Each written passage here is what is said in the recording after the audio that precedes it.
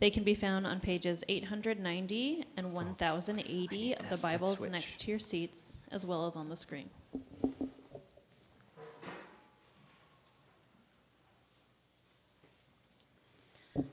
This is God's word.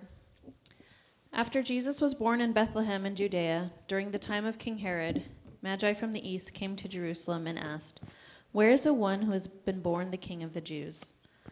We saw his star when it rose and have come to worship him." When King Herod heard this, he was disturbed, and all Jerusalem with him. When he had called together all the people's chief priests and teachers of the law, he asked them where the Messiah was to be born. "In Bethlehem in Judea," they replied, "for this is what the prophet has written. But you, Bethlehem, in the land of Judah, are by no means least among the rulers of Judah, for out of you will come a ruler who will shepherd my people Israel." Then Herod called the Magi secretly and found out from them the exact time the star had appeared. He sent them to Bethlehem and said, "Go and make a careful search for the child. As soon as you find him, report to me, so that I too may go and worship him." After they had heard the king, they went on their way, and the star they had seen when it rose went ahead of them until it stopped over the place where the child was. When they saw the star, they were overjoyed. On coming to the house, they saw the child with his mother Mary, and they bowed down and worshipped him. Then they opened their treasures and presented him with gifts of gold, frankincense, and myrrh. And having been warned in a dream not to go back to Herod, they returned to their country by another route. In Ephesians 3, 1 through 12, this is on page 1080. "For this reason, I, Paul, the prisoner of Christ Jesus, for the sake of you Gentiles, surely you have heard about the administration of God's grace that was given to me for you. That is, the mystery made known to me by revelation, as I have already written briefly. In reading this, then, you will be able to understand my insight into the mystery of Christ, which was not made known to people in other generations, as it has now been revealed by the Spirit of God's holy apostles and prophets. This mystery is that through the gospel the Gentiles are heirs together with Israel, members together of one body, and sharers together in the promise in Christ Jesus. I became a servant of this gospel by the gift of God's grace given me through the workings of his power. Although I am less than the least of all the Lord's people, this grace was given to me to preach to the Gentiles the boundless riches of Christ, and to make plain to everyone the administration of this mystery, which for ages past was kept hidden in God, who created all things. His intent was that now, through the church, the manifold wisdom of God should be known to the rulers and authorities in the heavenly realms, according to his eternal purpose that he accomplished in Christ Jesus our Lord. In him and through faith in him, we may approach God with freedom and confidence. The word of the Lord.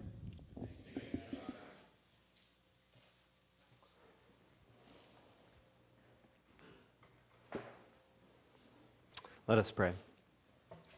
Our God of grace, as we come into this room from the rain, the water falling heavily and consistently out of the sky. Truthfully, our inner lives, as wet as our jackets and clothes might be, our inner lives are parched. And more often than not, we feel like the words of Psalm 63, that we're in a dry and weary land where there is no water. And that is how we feel inside. We may look successful, we may be experiencing things that the world praises as being successful, as being blessings, and yet inside something's missing. Feel like we're dying of thirst. And so I pray that now, through words of grace and through the story of grace, and through our attention being drawn towards your scriptures, that you would bring living water to saturate dry hearts. Because we're all more of a mess, or more dry spiritually than we care to admit. And your story tells us that we are more loved and accepted in Christ than we ever imagined. And can it be that those two things are both true? That they don't cancel each other out, but they coexist. That we're sinful and yet saved. That we're broken and yet dearly loved by you. And that you look into a broken and a dry world and you decide not to wait for us to quench our own thirst, but you bring your grace to us. We need it. And we pray that you bring it heavily today. In Jesus' name, amen. I got to officiate at a wedding this week. And, as weddings go, there's a sense of any wedding, you just have especially if you're standing up front and you've been entrusted with talking, there's just quite a mixture of people. The crowd, you just don't even really know anything close to where people are coming from in terms of belief. And especially when the people who are getting married tell you that this is like almost an entirely non-religious crowd, right? So then at least you kind of know that that's where you're at. And when I'm in these situations, not only do I not kind of know how things are going to be received or exactly, even if I'm told by the bride and groom kind of exactly what to say and they okay everything, I still don't quite know how it's all going to go because it's just a completely unknown crowd to me, and it's a crowd that they don't even know each other. So one of the religious things that was in this ceremony was the Lord's Prayer, and I didn't know until I started speaking it, and everyone was invited to join along. I didn't know until I said those first few words whether it was just going to be me just charging through myself on the whole thing, or whether I'd have at least a little bit of moral support from it. I was very surprised to have a whole bunch of voices come in on a prayer that I guess is still widely known. Yeah, you have and a lot of times in these situations, then people might come up after me after the service or after the ceremony, and then I'll find out little tidbits, about people. And a lot of times, the amount of tidbits I find out have to do very specifically with whether or not there's an open bar at the reception afterwards. But everybody's, they've all got different impressions of church people, and that's just kind of fun to find out. People ask me, somebody asked me at the wedding what kind of church I'm connected to.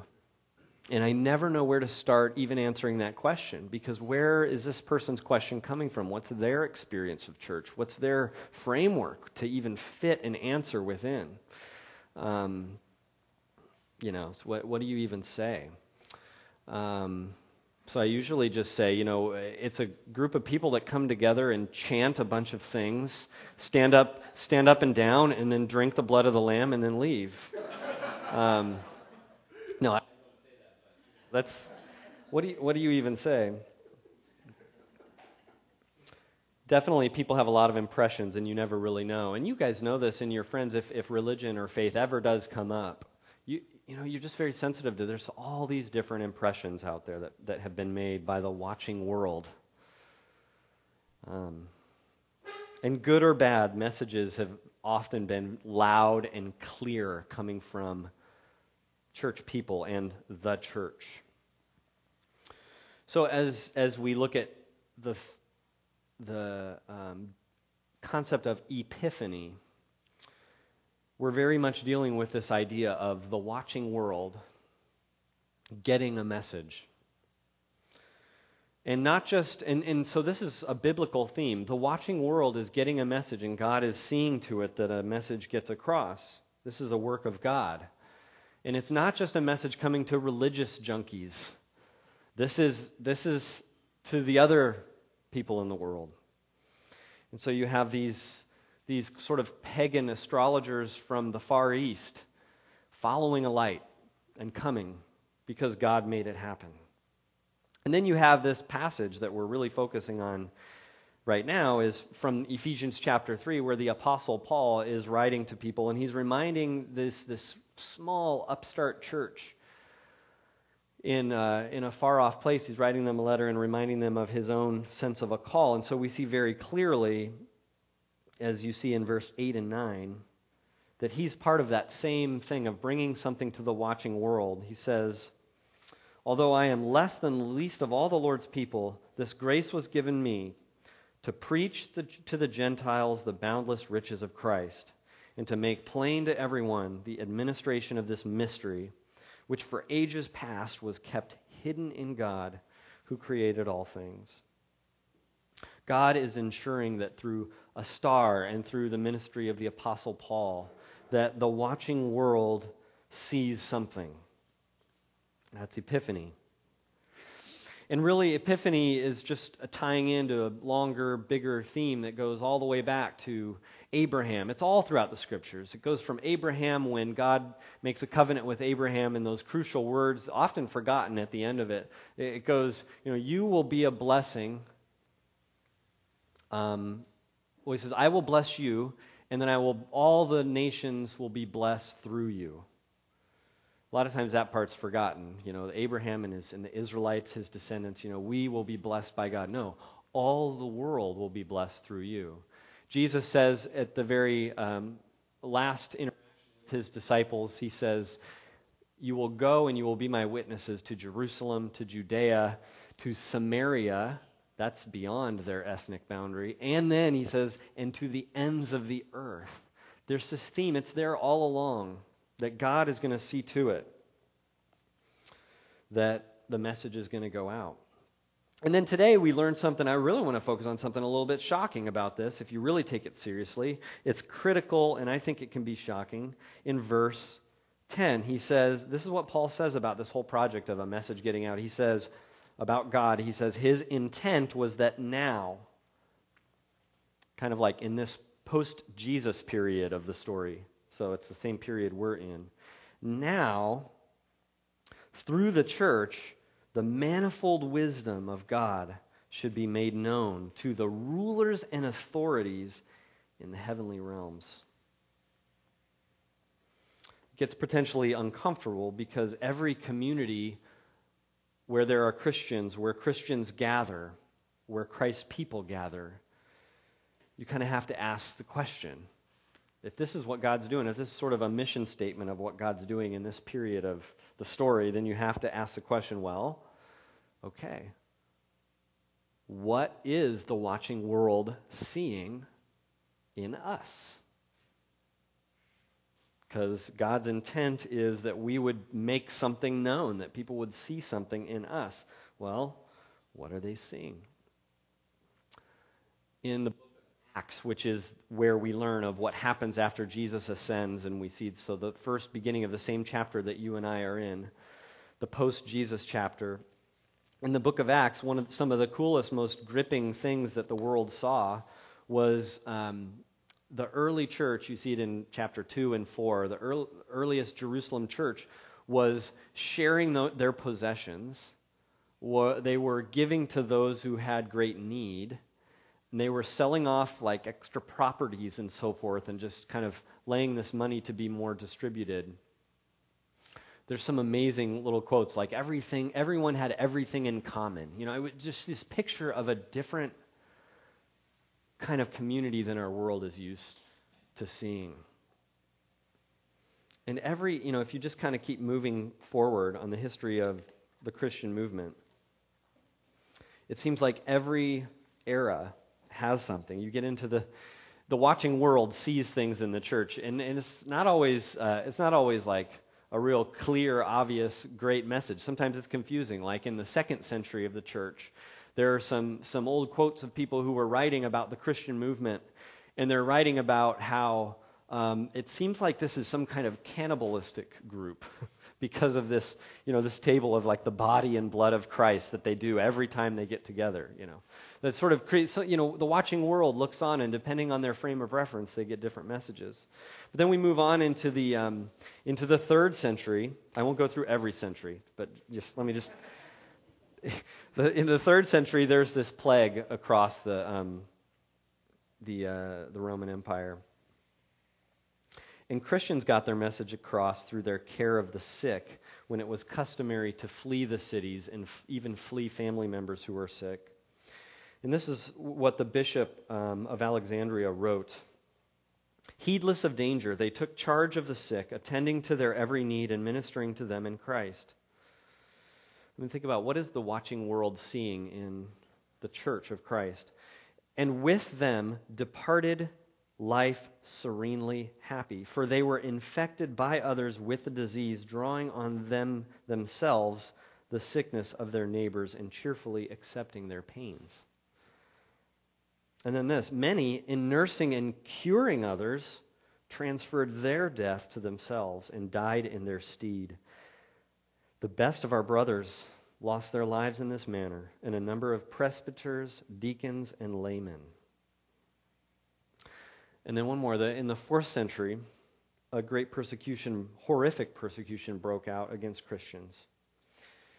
Rodney Stark writes about it like this: of all the proofs and of all the testimonials, nothing approaches the credibility inherent in martyrdom. How could mere mortals remain defiant after being skinned and covered with salt? How could anyone keep the faith while being slowly roasted on a spit? Such performances seemed virtually supernatural in and of themselves. The pagan onlookers knew full well they could not endure such tribulations, or they would not endure such tribulations for their religion. Why would so many Christians do so? Were they missing something about this strange new faith? It seems like there are moments in the church, in the history of the church. There's historical moments with their geographical place and their cultural place and their historical place where significant impressions are made. I would say every church, every community of faith throughout, since Jesus, has a moment and has a place in which some kind of impression is being made. And I do think that it's important to think collectively. This isn't necessarily a real individualistic message. This is about something happening through the church, as it says in verse 10. And so, City Life Church, there's no other really way to think about where this all ends, but in looking at a community, our community, City Life Church. And maybe it's a good time, right? The beginning of a year. What is the impression the City Life Church gives the watching world? New Testament scholar, one of my favorites, N.T. Wright, he says that what's happening here in verse 10 is one of the New Testament's most powerful statements of the reason for the church's existence. The rulers and authorities must be confronted with God's wisdom in all its rich variety. And this is to happen through the church. Not, we should quickly add, through what the church says, though that is vital as well. Rather, through what the church is, namely the community the community in which men, women, and children of every race, color, social, and cultural background come together in glad worship of the one true God.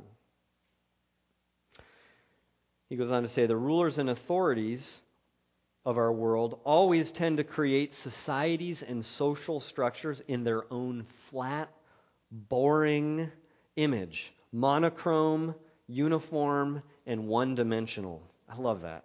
Let me just read that again. So basically he's saying the world around us always tends to create societies and social structures in a flat, boring image, monochrome, uniform, and one-dimensional.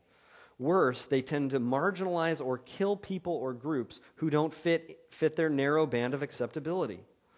The church is to be, by the very fact of its existence, a warning to them that their time is up, and an announcement to the world that there is a different way to be human.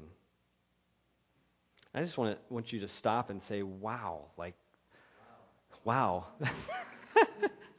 Isn't it profound? Isn't it just that's a profound possibility?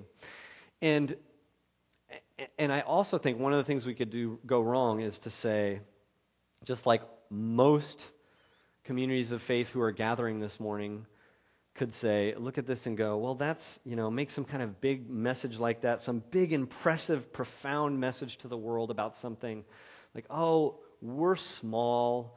Oh, we maybe don't have a lot of resources. We don't have a marketing campaign. We don't have this. We don't have that. We're just, lowly old us.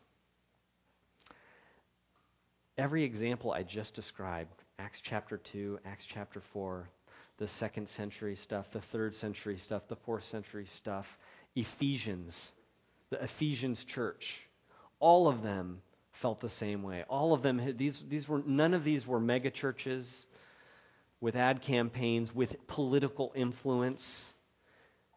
By and large, all of those groups, you could look at them, if you could go back historically and just look at who they were probably mostly marginalized. They were fearing persecution and separation from family and friends because of their faith. They felt always kind of crouching with their faith and gathering kind of in the dark.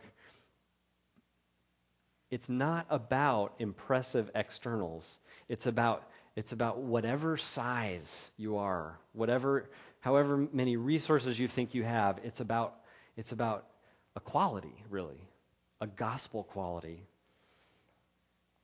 that can send an announcement and a warning despite any sense of what you have strength-wise behind that message. One article I read this week, every once in a while, being that City Life was a church plant, that I was considered a church planter who moved here to start this church. Every once in a while I love reading articles about other church plants. And so I was reading this one from December about a guy named John Mark DeMays in Little Rock, Arkansas. And he was connected to a big church in a pretty monochrome part of the city, and felt called to move to do it's called downward mobility, to move into the inner city where most people tried to avoid and move the other direction, and start a new church in that part of the city.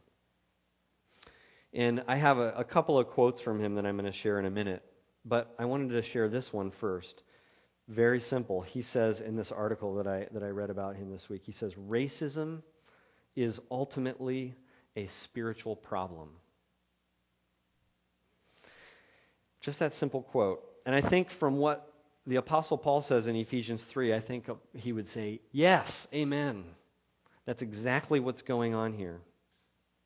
When he goes into the specifics of this radical paradigm shift that God, through the church and through Jesus now, is not just bringing a message to Jewish people who kind of associate themselves with this old story of the Scriptures, but it goes out to all. It goes out to Gentiles. That's a key theme in chapter 3 of Ephesians.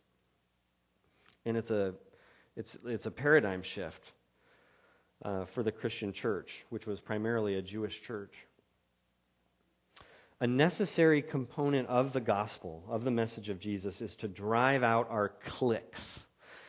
Any of those natural sense of sort of banding together around city, around financial comforts and wealth or poverty or social class or political stripes. A necessary component of the gospel is to drive out those cliques. So that, as verse 10 is saying, basically the technical nature of the gospel and of the church can send a very clear and astonishing message to the world around us. The gospel is a consistent call to include those who you are most likely to view as not belonging. Let's remember, though, because a lot of times people say, yeah, that's a message, especially today. That's a politically correct message. That's find broad agreement around outside of the church. So let's just remember why we in the Church of Jesus we have sort of like a special kind of oomph, a special power to move into that calling. It's because you and I have realized that God has let us in. So if there's like people in our lives that we might just naturally, without even thinking, tend to kind of view as not belonging or just not associated with me or connected with me, we realize that that is the dynamic of our position with respect to God. We have a humility where we say, woe is me, but God has completely embraced and made me belong. Even me. And if you're appropriately astonished with that reality, and for some of us, quite frankly, that's the struggle, is to be appropriately astonished by that. If we're appropriately astonished, then we can dish it out to the world around us. We have an impulse coming from inside to dish it out. There really is, I won't say even almost, there is no other framework of thought that pushes you out from an internal experience of humbly being accepted where you don't belong. Almost every other way that you might come to the idea of, well, we should welcome, well, we should reach across, no other viewpoint completely knocks down every sense of any condescension or being better than. The Christian faith says, I am poor. I am completely undeserving. I'm a broken mess. And so there's a community call in the church. A call to ask questions, of us as a community. What is it about the way that we have been operating that has kept a door closed for people of various groups or types of people in our city that we don't yet see here in this place, in our homes, in our small groups, and in our worship on Sunday? And are you ready for the adventure? Because it's not about a berating kind of shame on you guilt message if it's not happening. It's about, well, are you ready for the adventure of swinging open those doors that have been closed? Let me finish with a few quotes from this guy, John Mark Demaz. He says, I looked around the city and I wanted to create a church of diverse people who could walk, work, and worship God as one. The idea was to create a church that reflects the city. And he says, I love this part, he says, that's not political correctness, that's biblical correctness. And then this, he says, this is, in my opinion, the single greatest thing God is going to do in the 21st century. He's going to integrate the church. Because we cannot continue to preach a message of God's love for all people and be believed and credible from segregated churches.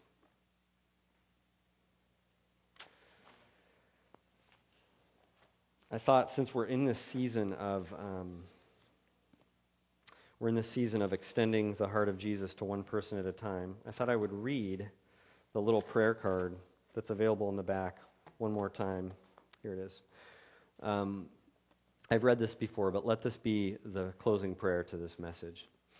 To the God who sends his people into the world, we have often been in troubled places, and you have met us through someone else.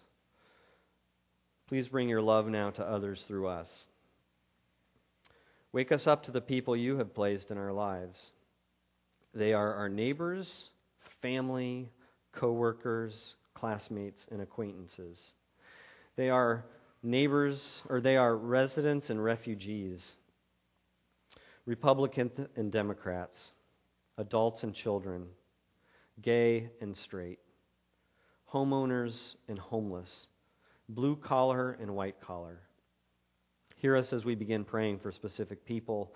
Give us eyes to see your activity and surprise us by your power to soften hearts. Give us confidence and conviction to know our minor role. Lead us to love people today in a way that supports their path towards someday knowing you and calling you their God. May this grow our faith, and may it grow the community of City Life Church. In the mighty name of Jesus we pray. And everyone says, amen.